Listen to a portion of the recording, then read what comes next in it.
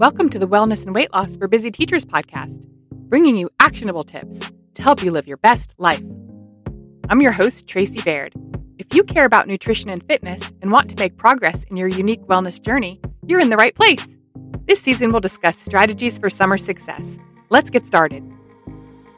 Hello, my teacher friend, and welcome to our summer strategy series. Today, I wanted to talk about adding veggies to your diet. Now, some people disagree on what's the healthiest diet.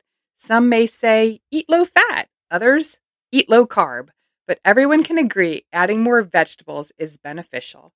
For your overall wellness, well, there are a lot of micronutrients in vegetables, and we're learning more and more about how vegetables are especially helpful to your gut health. In the weight loss arena, adding extra vegetables can contribute to you feeling full sooner and having a satiety, which is just a fancy word for fullness, with fewer calories. I just read some interesting research on satiety, and it was a study in which the researchers had a plate of pasta and a plate of pasta with vegetables and a plate of vegetables. And they tested different research subjects to find out who stayed full the longest and what was predictive of remaining full and not eating again for a longer period of time. And perhaps you might think it was the calories. The more calories you eat, you would think you would stay full longer. But the actual predictor of who stayed full the longest was the weight of the food on the plate. So the vegetables and pasta together had the highest satiety factor in this study. So whether your reasons are for weight loss or just to be more plant forward, I wanted to recommend to you several strategies on incorporating additional vegetables into your diet. So one strategy is adding vegetables to your meals.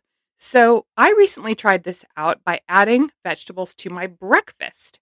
So I actually do practice intermittent fasting, but frequently when I break my fast around 11 a.m. or noon, I eat a breakfast type meal with eggs, things like that. And so I decided to add a vegetable to that meal, and it's been really effective. I've grown to love it.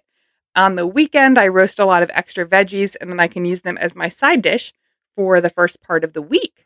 So adding vegetables to a meal that you don't normally have vegetables in is a good idea. Also possibly adding an extra vegetable to a meal that you already have vegetables. So for example, dinner, if your typical dinner is a protein, maybe a grain and a vegetable side, perhaps add a salad or an additional vegetable and then mix and match with those things. Another idea for adding vegetables to an existing meal is to add a pre-meal vegetable. So to add a vegetable-based soup or salad would be another way to get some more veggies into your meal.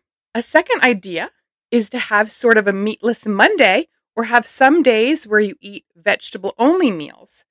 A third strategy would be to incorporate intentional vegetable snacks. So if you eat breakfast, lunch, and dinner, you might incorporate an intentional snack mid-morning and another snack mid-afternoon to be a vegetable. Maybe it would be with a dip, for example, hummus would be a good dip. Many salad dressings might make a good dip, especially those that you make at home to avoid those extra processed ingredients that are in many shelf-stable salad dressings. I would recommend going out when you do your grocery shopping, chopping up all those vegetables when you get home or when you have a great time in your week, and then having those available on hand to have as snacks. And intentionally having a snack that is a mainly vegetable-based snack. One last idea is to hide your vegetables. Now, I remember this idea gaining popularity way back when my kids were little, when a couple of books were released at the same time. One was called The Sneaky Chef by Missy Chase Lapine. The other one, Deceptively Delicious by Jessica Seinfeld. And those are about sneaking vegetables into your children's foods. One way to add extra vegetables in sort of a hide your vegetables strategy is to make a smoothie. Now, I really love spinach in my smoothies.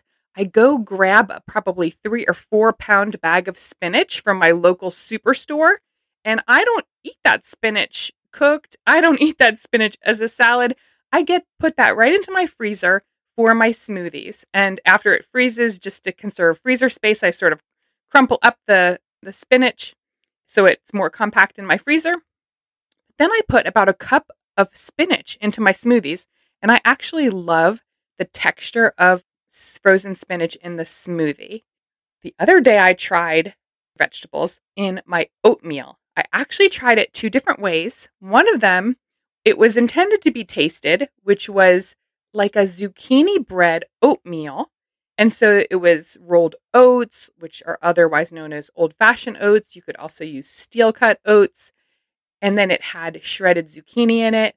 It had cinnamon, a little pinch of nutmeg, a little pinch of sea salt. And then for sweetener, you could have used agave or maple syrup. Something like monk fruit would also be good. But I actually used banana for my sweetener. Cooked that up for 5 minutes on my stovetop. And I had sort of a zucchini bread type oatmeal. So that was intended to be sort of like zucchini bread flavored. And then another strategy I tried was to put riced cauliflower in my oatmeal and then make it as usual. In this case, I actually added some extra cinnamon, which was recommended by the person who told me to do this. I actually could detect the texture of the riced cauliflower in my oatmeal, but I didn't taste a flavor, and I will repeat that. Hey, it's Tracy. I'm cutting in and interrupting myself because I really want to connect with you. You can find me on social media at Tracy Baird Wellness on Facebook and Instagram. Now, back to the show. Another idea would be to put vegetables into baked goods.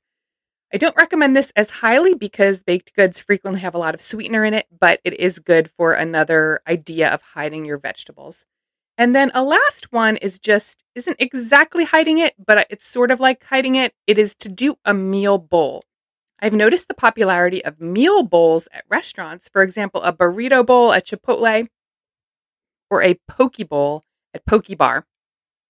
So what I've been doing recently is adding extra vegetables, and they sort of hide within the meal bowl. So for example, instead of rice or brown rice, I've been putting some cauliflower rice, either in substitution for the rice or mixed in with the rice and kind of hiding it in there. I've also sauteed up some veggie slaw, for example, broccoli slaw, and sauteed that as a layer within the meal bowl. So as you're putting your grain or your cauliflower rice and your protein, perhaps your different salsas, if it's a Mexican style meal bowl, you can sort of hide a lot of veggies within that. And that is another strategy. So I think these strategies would be great to try in summer when you have a little bit more time to do more shopping, more Googling of recipes, and have access to home tools like blenders that you can experiment with things so that when the school year starts, you are ready to go and have your strategies in place. So to recap, I think we can all agree that adding veggies to our meals and to our days would be beneficial. And so that is just for increasing overall wellness as well as promoting weight loss. So some strategies for adding into our diets more veggies is to add veggies to meals where they're not normally there, or add extra veggies into existing meals that already have some. Then another strategy would be having veggie-only meals such as Meatless Mondays. You can also incorporate intentional vegetable snacks, and you can hide your veggies, for example, in smoothies, oatmeal, baked goods, and meal bowls. I'm so glad you're here with me. Thank you for joining me again. I truly believe you can change yourself, your family, and the next generation, and you are so worth it. Thank you for listening to the Wellness and Weight Loss for Busy Teachers podcast. For more from me, head over to my website and grab my latest free resource. You can find it at tracybairdwellness.com/free. That's FREE. If you want more podcasts, vote with your 5-star review wherever you listen. Your feedback really does make a difference. Now, make it a great day.